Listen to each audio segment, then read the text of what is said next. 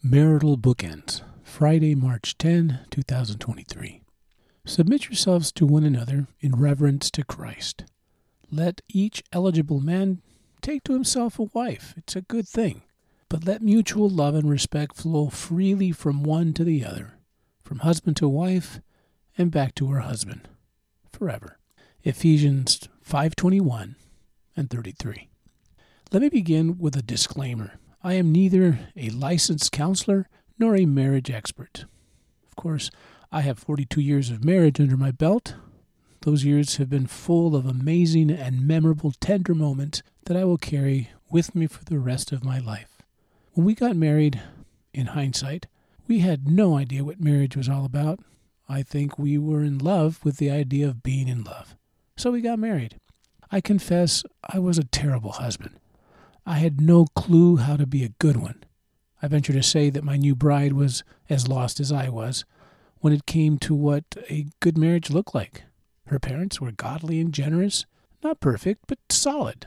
I came from a totally dysfunctional family, fraught with skeletons left and right.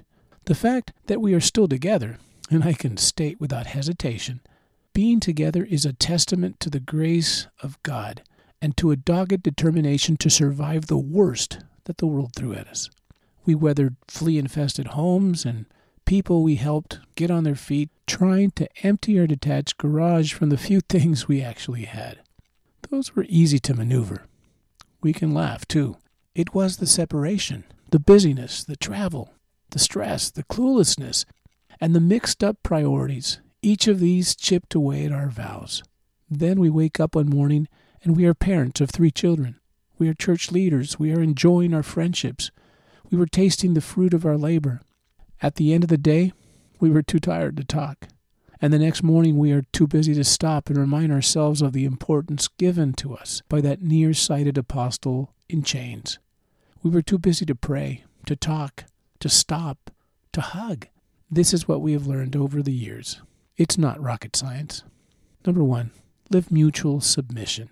It's not trying or hoping to change your spouse. It's about working on yourself and giving your best to the one you love most. I did not do well in this area. I was messed up on so many levels. Number 2, foment mutual reverence. Without God's reverence in our union, we are destined to a disastrous end or a life sentence. It's not what you get out of your spouse, whatever the list you have. It's what you lovingly give generously to your soulmate every chance you get. Sadly, I failed this course as well. I was a taker, selfish and self-centered. Marriage is a reverent vow. It's forever. Number 3, let mutual love and respect flow freely. Here are the marital bookends. I can look back and see clearly the lack of respect and love I demonstrated towards my best friend. I took her for granted. Love holds up under the worst moments. Respect is a gift given even when it's not merited. She persisted. No doubt she wondered what she got herself into. I was still going through the motions. Number 4, let grace loose. Never run low on grace. Both of us pulled the grace card as many times as needed. No accusations, no recalling. Grace always, grace every time, and grace to everyone. In the darkest moments of marriage, grace needs to be accepted as much as given. In our marriage, grace won. This is what I gleaned out of verse 21 and 33 from a larger passage of Paul's epistle to the Ephesians. Submission, reverence, marriage, love, respect, they are all forever. They are not a lease. There is no chicken exit. I know that both my wife and I were at times toying with the notion of giving up. But somehow, we both chose to try again and again and again. We chose to recommit, to renew our vows to each other, and to begin where we left off. I am the most blessed husband in the world. My love may have burned intensely when we began our journey together, but I can certainly state that fighting for our union was worth it. I am more in love with my wife than I ever have been. I am willing to give my life for her.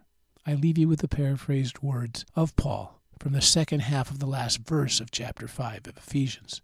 He simply says, Let mutual love and respect flow freely from one to the other, from husband to wife, and back to her husband, forever. To that I say, Amen. Abba, thank you, Lord, for the best woman in the whole world standing by me. I am the most blessed man in the world, was growing in love and respect. In Jesus' name, Amen.